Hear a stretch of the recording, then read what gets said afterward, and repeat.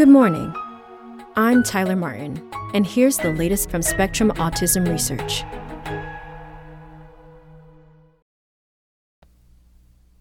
The Connectivity Theory of Autism Explained by Rachel Zamzow. On the face of it, the connectivity theory of autism is simple.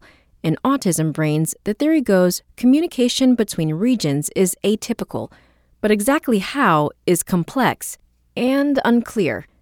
By connectivity, researchers generally mean functional connectivity, a measure of the degree of synchronized activity between different brain regions. Over the past decade or so, a growing number of autism studies have examined connectivity patterns while participants rest in a brain scanner. Some of this work indicates that autism is characterized by underconnectivity between distant brain regions and overconnectivity between neighboring ones. Others show differences in connectivity within certain brain networks. In one study, connections within the default mode or daydreaming network of autism brains looked especially weak. Out of these disparate findings, researchers have constructed the broad strokes connectivity theory. But the results of some studies are at odds with the proposed patterns, and some find no differences between autism and control brains at all.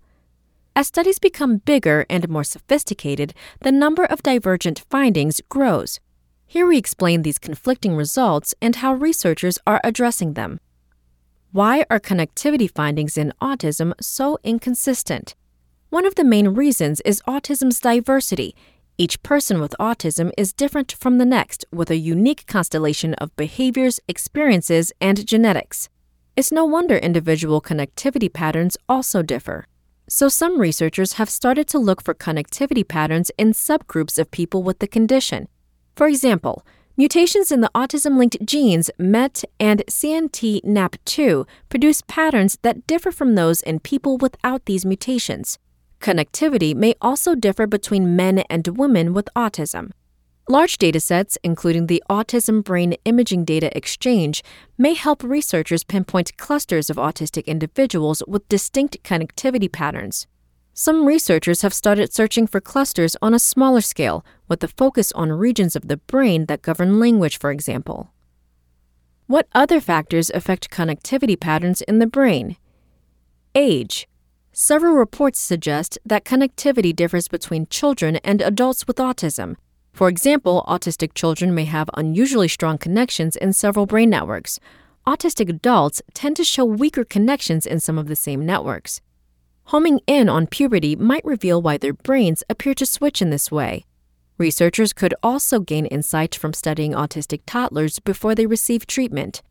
A study of sleeping 2 to 4-year-olds suggests that connections between some brain regions are unusually weak, not strong, in young children with autism.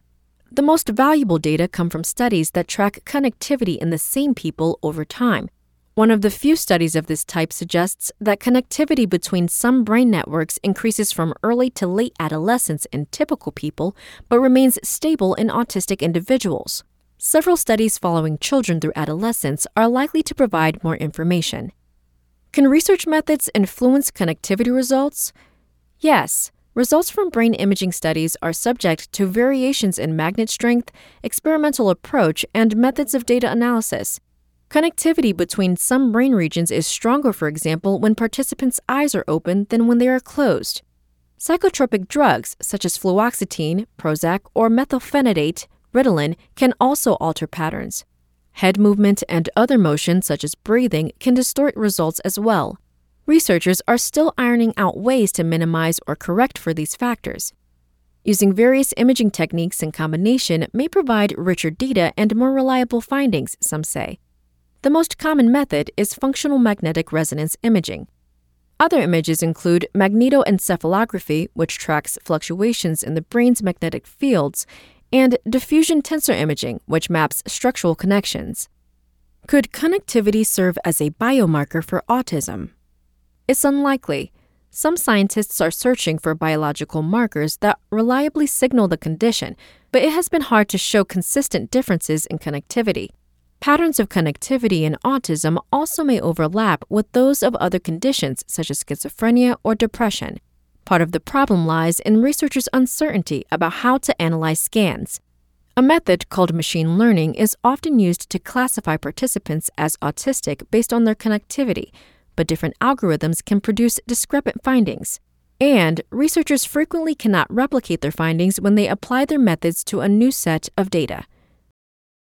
That's all for today. Check back on Friday for more content from Spectrum Autism Research, or go to spectrumnews.org.